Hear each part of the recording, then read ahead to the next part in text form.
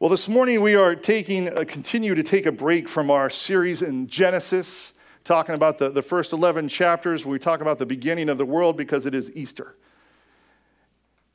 And today is the day I want to talk about, obviously, the resurrection. The resurrection.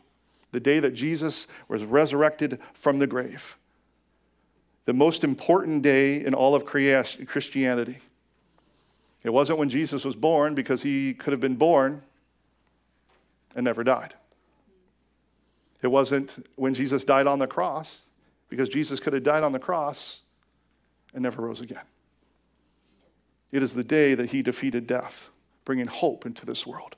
And that's why it deserves all the pomp and the circumstance and all the pretty flowers and the daffodils and the lights and the excitement. It's not just simply a component of the gospel. It's like the main event, right? It's the centerpiece of divine redemption for the world. It is like the cornerstone of the gospel promise. It is the guarantee of eternal life for those who would believe. All of Christ's work, his teachings, his miracles, they would all be meaningless without the resurrection. In fact, Paul said in Corinthians, he says this in 15, he says, if Christ had not been raised, then our preaching is in vain. Your faith is in vain. If Christ had not been raised, your faith is worthless. You're still in your sins. But because he has risen, believers have hope, both for this life and the life to come. Can someone give me an amen? Amen. Ooh, that was good for a 9 a.m. That was good for a 9 a.m. Now, in past Easters, I have made over and over again an apologetic defense for the gospel, which means I've laid out the evidence for why the gospel makes sense and why of all the places you put your faith, it is the only one worthy of that faith. For it does require faith, because I have yet to find the ability to make Jesus just appear. How many times I've done that, he's never appeared. But I also believe of all the worldviews that you could have, of all the things that you could put your faith in, and whatever you believe, it requires your faith. There's nothing, no worldview that you have that is rock solid, 100%. You can lay it all out there, and everybody's like, oh, it all requires faith, no matter what you believe. But I believe the gospel and the evidence for it and the way that it plays out in the world outweighs anything else out there, no questions. That it takes more faith to believe in any other worldview than it does the gospel. And so that's why I've talked about it for many years. And this morning, we're not going to talk about that, but if you are in that place where you're like, man, I am really curious, I want to see more evidence. I got that book that came out years ago called The Case of Easter. And if you come see me afterwards, I promise I will not sit you in a chair and tie you to a chair for a long time. I'll give you one. The reason I'm doing it, I just don't have that many. So I want to make sure I give it to those who really need it. Now today, what I want to focus on instead is I want to talk about the implications of the gospel. The implications of the resurrection, rather. I want to talk about the resurrection and how it changes things for those who believe. And my prayer is for those of you who do believe that you will be reminded of how the resurrection changes for things for you, that it would refresh you, that it would bring you new joy and purpose in the gospel, because it's frankly easy to lose sight of that at times. And for those of you who are still seeking, my prayer is to show you why Christians celebrate Easter, why we get all excited, why we get all dressed up, why we raise our hands in the air, why we praise, why we talk about our faith 365 days a week, or hopefully we do, why we're so passionate. I'm hoping today you'll understand it a little bit more, and that it'll bring you a step closer to putting your faith in Jesus as your Lord and Savior as well. That is my prayer, and I pray that we will all respond to the Holy Spirit. Amen, church? Amen. Now let's do this. We're going to be in Mark chapter 16. I'm going to have it on the slides, but you can also find that in your Bible. If you don't have a Bible, you can pull it out from the seat in front of you. It is I wrote this down for you, page 802. And if you do not have a Bible this morning and you want to keep one, you can take this one free of charge with you. All right, I don't always do this, but this morning, would you stand with me as I read God's word? If you would, if you are able. Mark chapter 16, verse 1. When the Sabbath was past, Mary Magdalene, Mary the mother of James, and Salome brought spices so that they might go and anoint him. And early on the first day of the week, when the sun had risen, they went to the tomb. And they were saying to one another, who's going to roll the stone away for us from the entrance of the tomb? And looking up, they saw that the stone had been rolled back. It was very large. And entering the tomb, they saw a young man sitting on the right side, dressed in a white robe, and they were alarmed, with good reason. And he said to them, do not be alarmed. You seek Jesus of Nazareth, who was crucified. He has risen, and he is not here. See the place where they laid him. But go, tell his disciples and Peter that he's going before you to Galilee, and there you will see him, just as he told you. And they went out, the ladies, and fled from the tomb, for trembling and astonishment had seized them. And they said nothing to anyone, for they were afraid. This is the word of the Lord. You may be seated.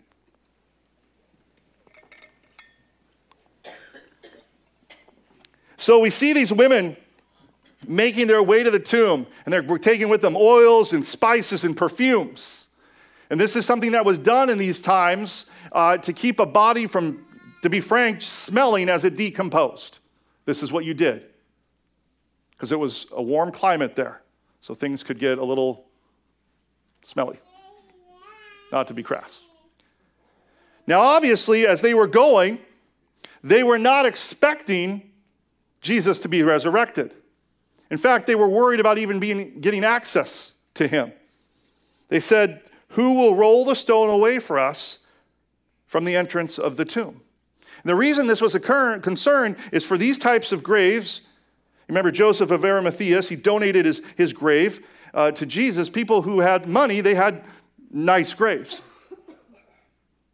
And these graves would have these giant stones in front of them. And these stones would weigh between 1 and 2 tons. And though it would only take a couple men to put it into place because of physics and it fallen into a groove, because of that groove that it fell into, it would be extremely difficult to dislodge it. So this was going to be something that was impossible for these ladies to do, especially since we know that the grave was under Roman guard. So there was no assurance that anybody was going to open up anything for them, especially since the Roman guard was there to prevent the followers from Jesus stealing the body. That was the plan. But when they got there, something unexpected happened. Now, Mark doesn't tell us these details. Mark's gospel is a man's gospel. It's straight to the point. He leaves out pretty much all the details. Married women, you know the struggle. But Matthew, he gives us the details. And he tells us that there was a great earthquake. And an angel descended and rolled back the stone. And this is our first implication of the resurrection. The first reason that we can celebrate and praise his name and devote our lives to him is that in life, no matter what the situation, we can look to God to roll back the stone. We can look to God to roll back the stone. This is the question these women were asking, like, who's going to roll this away? Because it was too much for them. And we all ask questions of this, like this in our lives. Every single one of us in here, at one time or another, probably a lot of us right now, we are facing things that are too big for us. Things that we cannot do on our own, things that we cannot overcome on our own. And we feel the feelings of disappointment and frustration and defeat and struggle and fear and anxiety and angry. Now, if you don't have God in your life, you may never think about this, but you are very limited on where you can turn when things are too big for you. And even all you have are the people around you. And even the people that you can turn to for help, you can't have complete confidence that they can help you get through what you're going through. This is why there's endless self-help books on the shelves. sells millions of dollars a year. Why? Because people are trying to overcome things that they can't overcome. So they're going to things outside of them for help. It is wired into us to realize that we need things bigger than us, things outside of us to help us. And if you don't look to God, you're going to look to something else. But it's wired inside of you to look. But this is why the resurrection is so big for Christians. Because this was the day that we learned that there was no obstacle too big for God. There was no stone that he could not roll away. And you know what that brings? It brings hope. It brings hope in every situation. I mean, if Jesus can overcome death, then there is no stone that God cannot roll away in our lives. No sin he cannot roll away. No pains and hurts from your past he cannot roll away. No things that just seem too big to you that he cannot roll away. Because, I mean, they don't get bigger than death.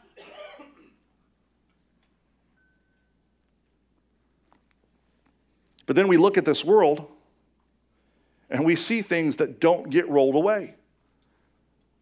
We watch nightly about war, or we see death and disease. We look at them and we're like, if there's nothing that God can't roll away, I see a lot that is not getting rolled. I want to tell you about a woman. Some of you may have heard of her. She's written tons of books. Her name's Joni Eareckson. Anybody ever heard of Joni Eareckson?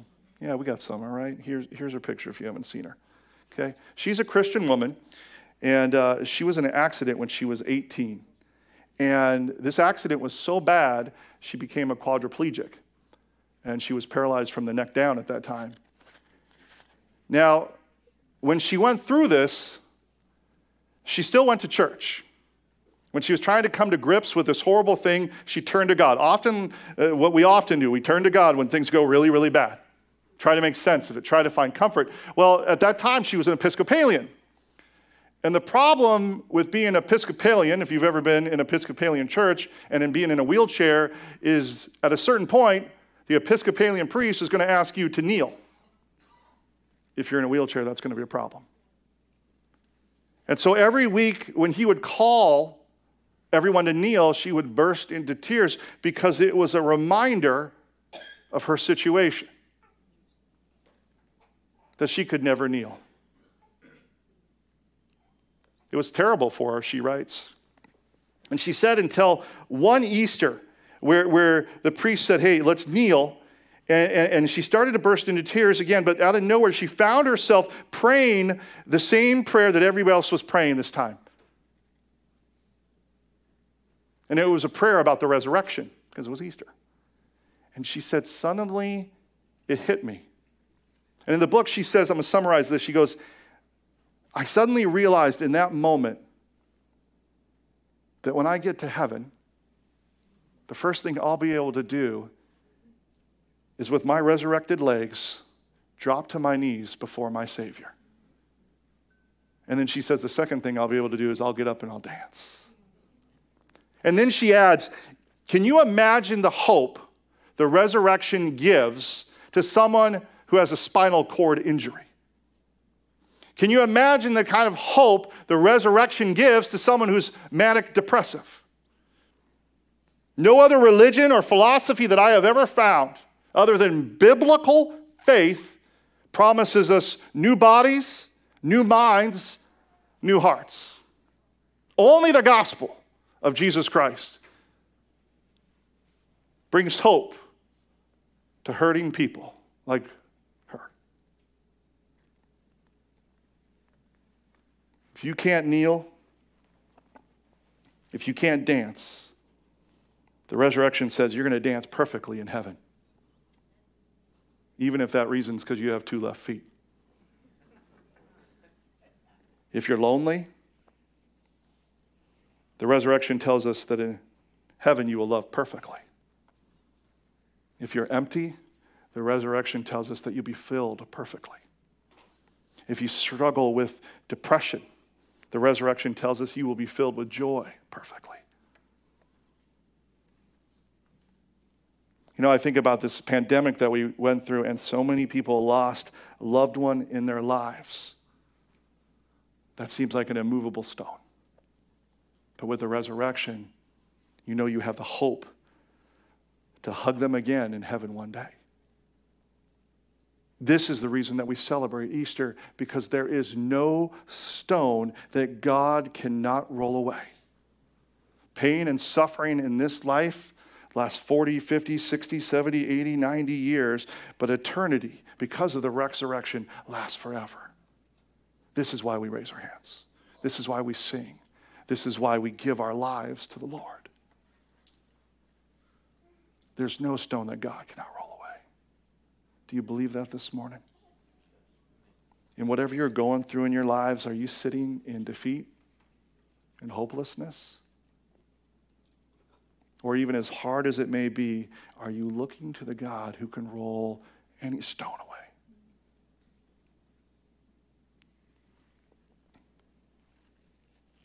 If that wasn't good enough, there's even more implications, more reasons. Another one I want to point out is found in the first words that the angel spoke to the woman. He said, "Don't be alarmed." Reminds me like when a man tells his wife to relax, like that helps anything. Just relax. Oh, thank you, honey. I'm so relaxed. Love you, honey. He says, don't be alarmed. It's almost like, I've read this verse. This is what I love about the Bible. You can read a verse 5,000 times, and then on the 1,001st time, you're like, oh, I've never saw that before. You ever notice that? It's like, don't be alarmed. He's like, I'm here. It's okay. It's part of the plan. God had a plan. It's been carried out. It's all good. Don't be alarmed. And if you read the Bible, it's always been that way with God. Throughout the entire Old Testament, book after book, we see God reassuring his people in good times and bad, saying, don't be alarmed. I got a plan. This is another reason that we celebrate the gospel, the resurrection rather, is because we know God always has a plan. My favorite saying, nothing has ever occurred to God. Some of you, it'll take a few minutes, but you get it. Remember Habakkuk? We studied this like the second year I was here. Habakkuk was this prophet in the Old Testament. And the Old Testament's all about Israel. And Habakkuk, he was angry at God. He was angry. He's like, God, what are you doing? He went off. He was like, God, you're crazy, you're nuts. There was this nation coming in called the Babylonians, and they were going to wipe Israel out. They were going to take them hostage, right? And he's mad about it because these Babylonians are bad people.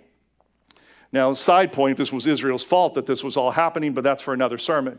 But he's like, listen, how can you, I understand that you're judging Israel, you're moving your protection, they have turned away from you, I get it, but how can you allow somebody even worse than them to do this?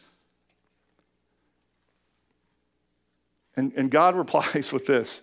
You can look it up later in Habakkuk 1. He says, listen, Habakkuk, for I am doing a work in your days that you would not even believe if I told you. He's like, listen, I will spell it out for you, Habakkuk, because you still ain't going to get it. Now, we have the beauty of hindsight. We can see, right? We saw what happened.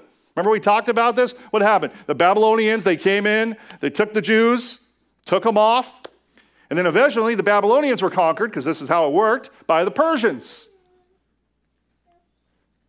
And then when the Persians got control of everything, the Greeks came in. And they took over the Persians and pretty much everybody else. And then the Greeks did something very interesting. They kind of created, because they took over all the known world at the time, like the first global language. It was like the first time you could write a book and pretty much, within reason, everybody could read it. Well, what happens to the Greeks? The Romans. The Romans come in, conquer all the Greeks. What do? They build roads everywhere.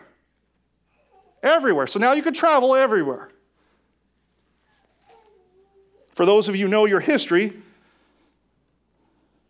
you know what purpose God could have with a global language and roads that could lead you everywhere in the known world.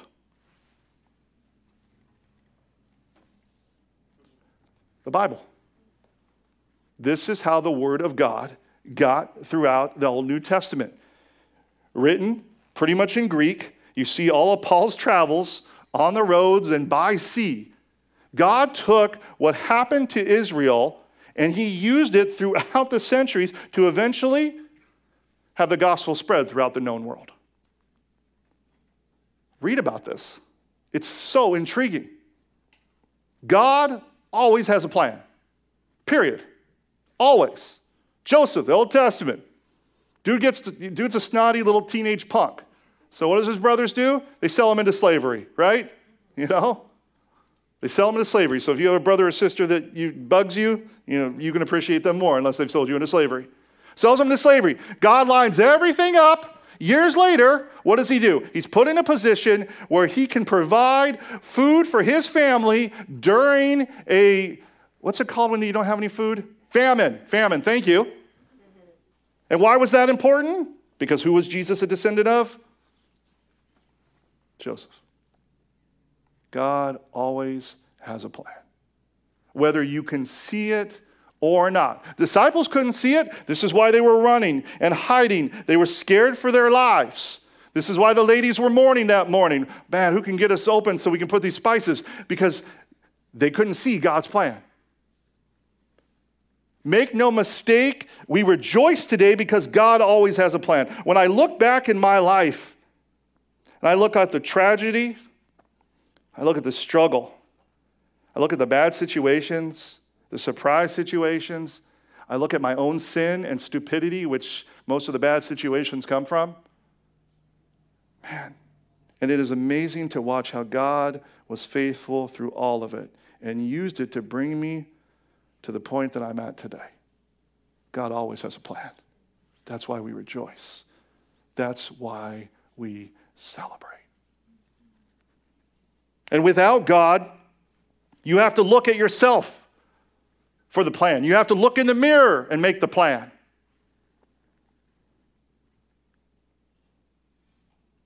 But I got to be honest.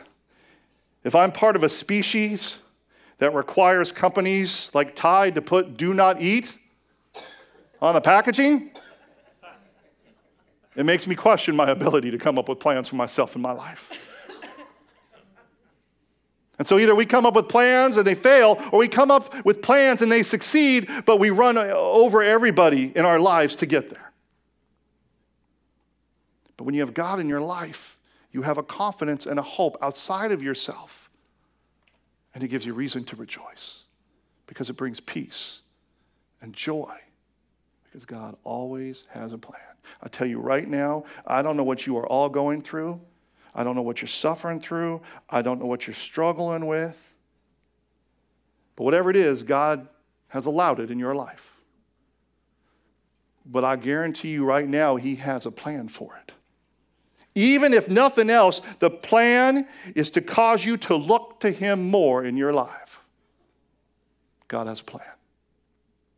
Do you know that this morning? God has a plan.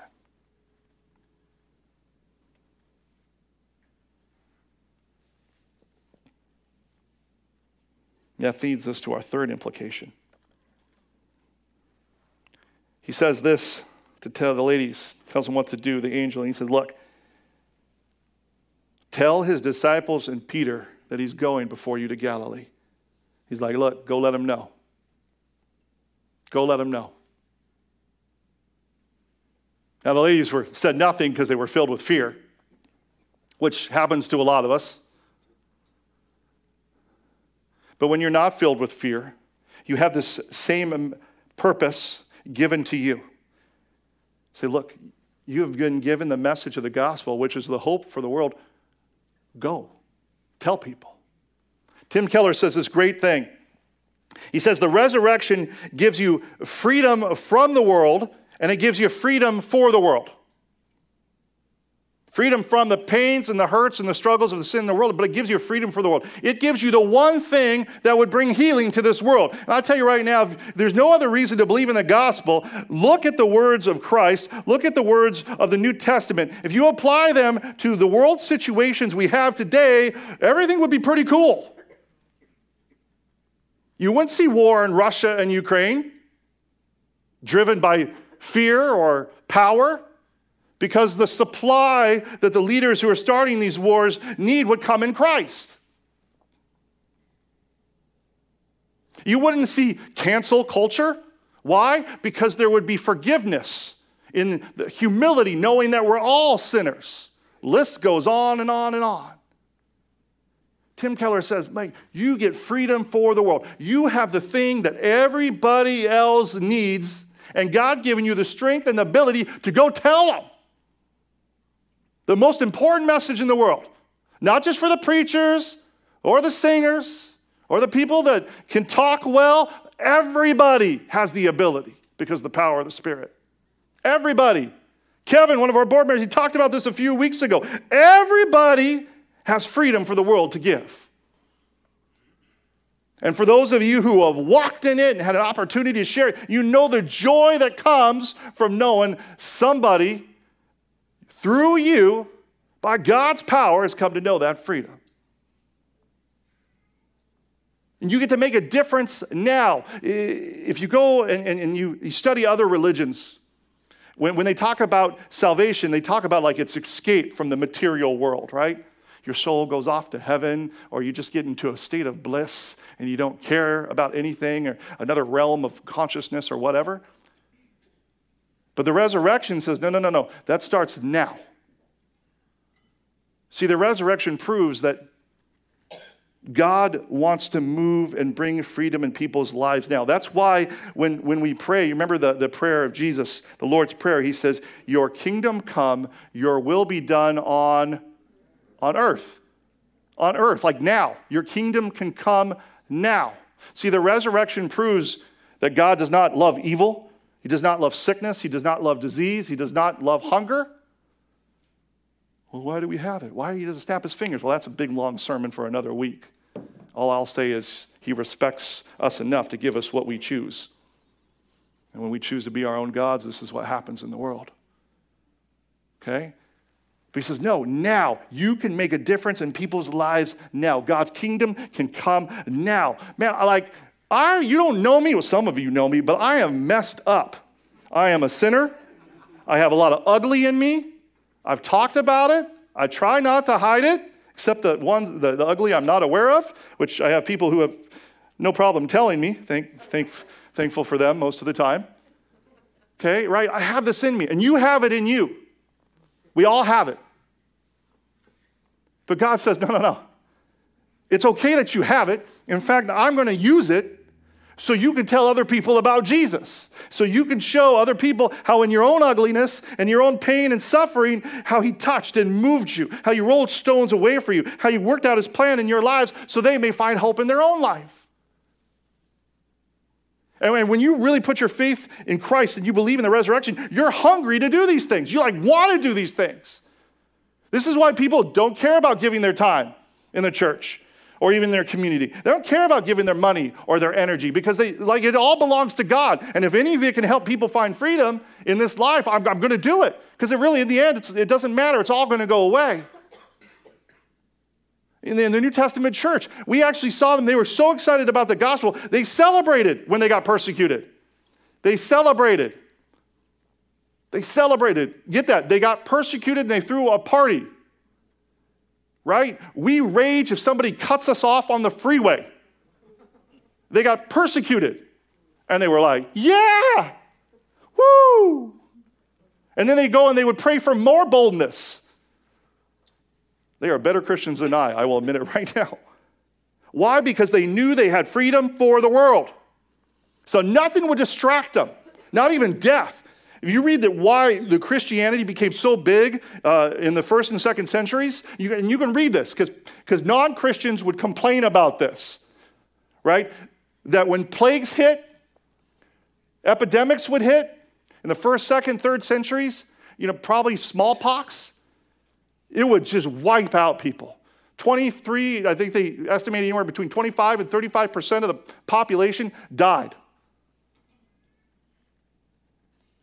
And what pagans did, who had the means to, they got out of the city. In fact, it was not uncommon, I kid you not, it was not uncommon that if you had a member of your family who were sick, you would throw them out onto the street.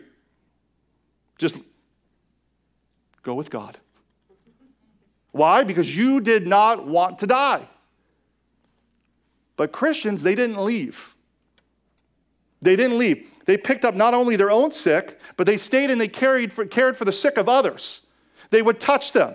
They would lift them up. People with ooze coming out of sores on their hands, knowing that they would probably get sick and they may die. You know why they stayed? No, not just because they were better people, because they believed in the resurrection, right? They believed in the resurrection. They're like, look, everything that happened here is temporary. There's oppression, there's depression, there's death here, but it is all temporary. It can't compare with eternity. And because it can't compare with eternity, then the world can do its worst. I can be poor, I can be homeless, I could die, go for it. Death, do your best. I got a better place I'm going anyway. And until that happens, I'm going to follow the words of Christ. I'm going to bring this freedom to the world.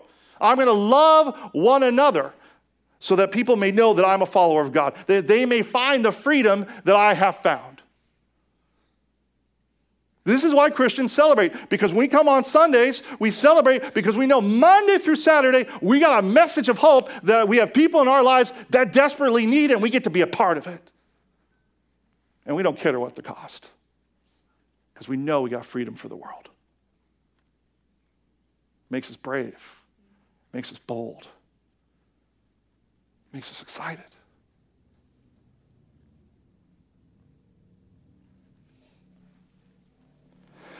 Now, for some of you, this message of hope is probably a little hard to grasp. Not because you don't believe in God, not because you don't understand God's resurrection, but because you don't understand what God's resurrection has done for you personally. Look back at verse 7. He says, go tell his disciples and Peter that he's going before you to Galilee. He goes, go reassure the disciples, the guys who didn't understand that Jesus was going to die, the guys who ran and they're hiding and scared. He said, go find them. Tell them Jesus is going to meet them there. This is powerful.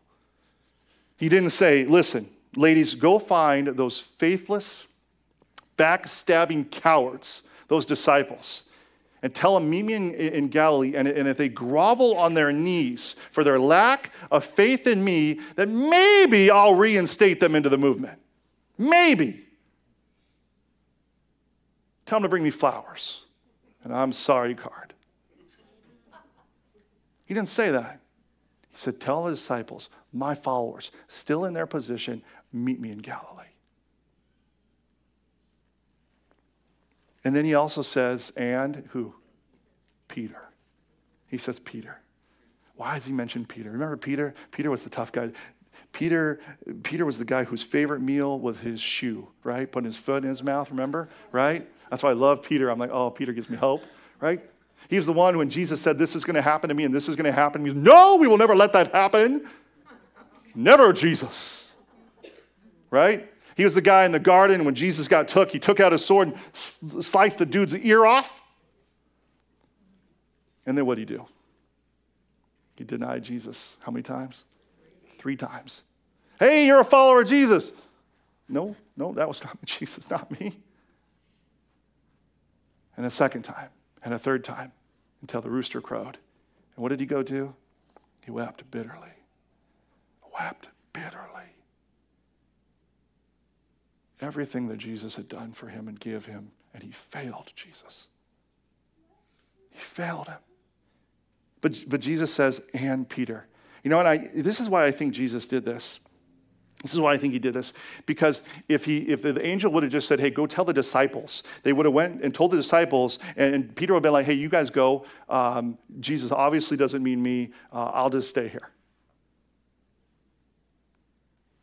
You ever felt like that? You read the verses of the Bible, you read the power of God's Spirit, you read about this love and this hope, and you feel like it can't be me. I know every one of you has. We'll believe these verses, we will spout them out into people's lives. I will spout them out in your life. I will go back into my office, I will look in the mirror, and the seeds of doubt will come into my heart. Oh, that's everybody but you. We all battle this.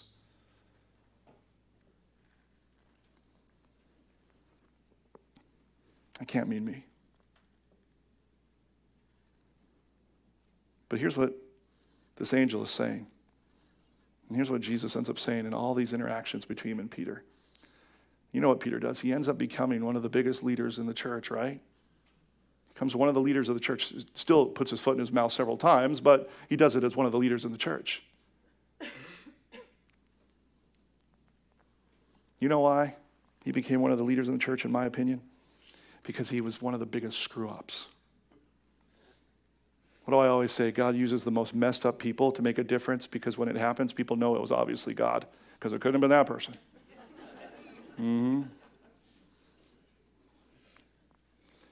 But in this is the theological profoundness of the gospel.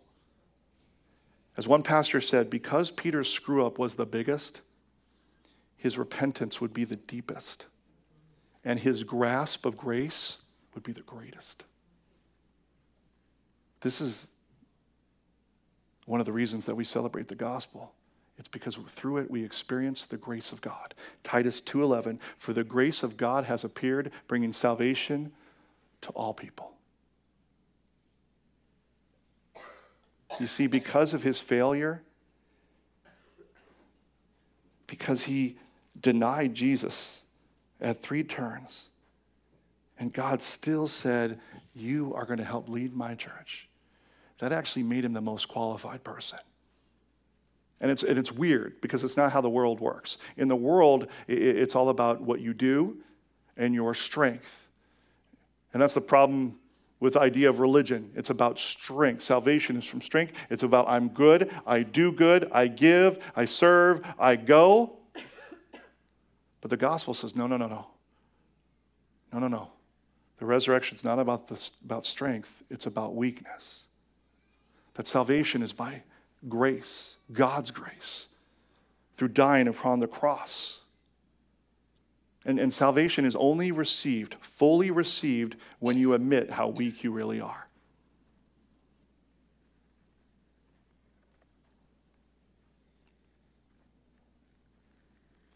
And how much you need him.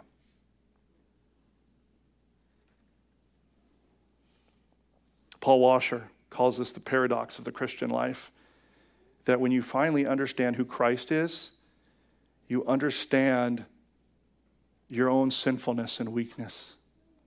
But it's not weakness unto despair. You look to Christ, who is your strength. And so you find joy because he supplies all of your needs. And then the more in your Christian life that you get to know God, you understand your sinfulness more and more and more and more and more and more and more and more and more. But as you understand it more and more and more and more, it causes you to look to God more and more and more and more, and to be amazed with his grace and his love and his kindness and his faithfulness. And it brings joy. So like there's this deeper despair and realization of how you're unworthy and how sinful you are, but then it's overcome by an even deeper joy of God's grace and love and mercy in your life, which gives you boldness and strength and excitement and causes you to praise his name and to tell people about who he is and to want to seek his word to find out more about this Jesus. It is the most fascinating paradox. As I've been a Christian, I have no idea how long. You lose track when you get older. But I've continued to see this, the grace of God continuing to appear in my life over and over. That's why I praise him. But you know what I had to do to experience all of this? I had to answer the call that these ladies came when the angel said to them, come and see. I had to come and see. And I didn't do it right away. Became a Christian when I was 16. Loved church on Sundays and loved myself the rest of the week. It wasn't until I was 20 that I started to come and see. I started to actually read his word. I actually started to go to church. I actually started to want to be like Christ and serve him. And the more that I would come and see this resurrected Lord, the more his joy and his grace and his purpose would fill my life. So my prayer for you today is that you would come and see. If you don't know Christ, you don't even know if he's real, just come and see. Come to church. If nothing else, you get tasty treats after church. Nice, comfortable chairs. Fantastic music. What does it cost you? But I tell you right now, what it'll give you is everything. It'll give you healing for your hurts, purpose for your life, an understanding of who you are and who God has called you to be, if you'd only come and see. You'd open up your Bible and read the words of Jesus. You come and see. When you get on your knees and you ask the Lord, show me who you are, you come and see. For those of you, some of you, you go to church, but you still haven't fully seen the Lord. I invite you to come and see. Your relationship with God is not a one-day-a-week thing. This is why we have Bible studies. This is why we always tell you to memorize Scripture, to read your Bible, to serve, because there is a deeper walk that God has for you. Not just as your Savior, but as your Lord, as he leads you through your life. I pray that you would come and see. And for all of you, you're following the Lord and he is your Lord and Savior. I pray a passion would grow inside of you to find the people around you and in boldness to say to them, come and see.